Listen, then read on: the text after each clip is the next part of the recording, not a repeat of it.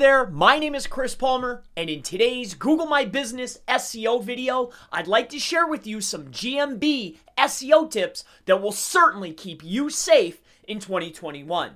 Now, this actually comes up quite frequently. Chris, I have some competitors in a specific niche. For this particular example, what I want to show you is a locksmith niche. Relatively spammy to some.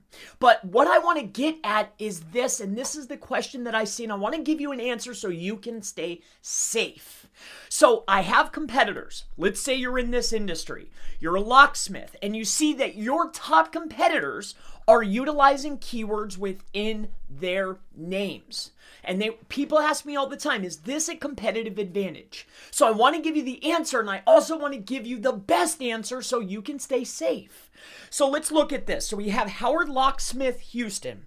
We have Howard Safe and Lock Co. Houston - Locksmith. And then we have My Houston Locksmith. Now, I want to go ahead and give you the answer first. Is this a small advantage? And the answer is yes.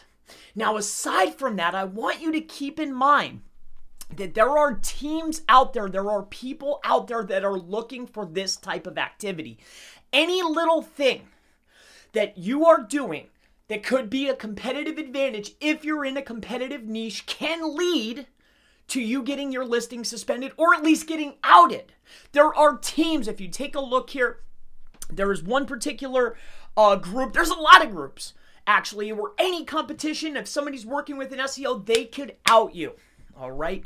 So to keep it safe, if you take a look here, there's a new way to report spam to Google My Business team. I mean, there's people that they think they're doing the right thing, and they are to a degree.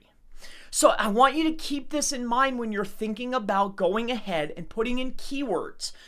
It is the rule that you should have your business or brand name inside your Google My Business profile. All right. Now, aside from that, let's talk more about utilizing keywords within the title or the name of your business. And I want you to keep this. It is worth a temporary boost.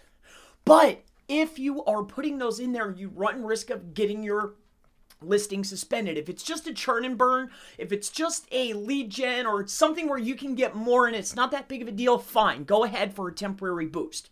But if you're a brand, you're a business, you're a service, my advice to you is please just put in your actual brand name, because the goal, the objective is to have your brand, right? Your business entity be associated semantically with particular keywords. What do I mean by this?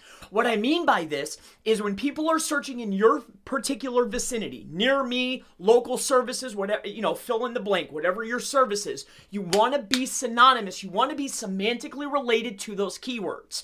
So instead of actually putting it in, build up the entity, start doing your posts, build out your citations, have content on the page that's related to your brand, business, or service. Instead of cheating for a temporary gain, build the brand relevance, build that semantic relevance, and over the course of time, you're going to be synonymous. If you're a locksmith, bam, here's my brand name. If you're a photographer, bam, here's my brand name. My brand name is synonymous or semantically related to these specific keywords.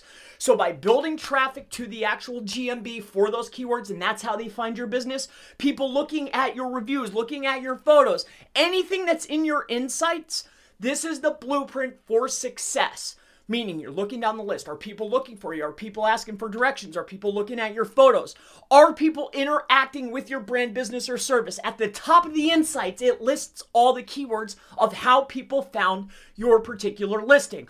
Are people finding your brand, clicking on your brand, seeing your brand when searching for these keywords and ending up on your domain? Instead of taking a shortcut, instead of adding it in and running risk of somebody literally outing you, please put in the legwork to build up that brand relevance, be synonymous with the keywords, and you'll find success in 2021. So if you have any further questions related to Google My Business, SEO, really anything at all, always feel free to go ahead and leave it in the comments below. And I most certainly look forward to seeing you in the next Google My Business GMB SEO video. Have a wonderful day.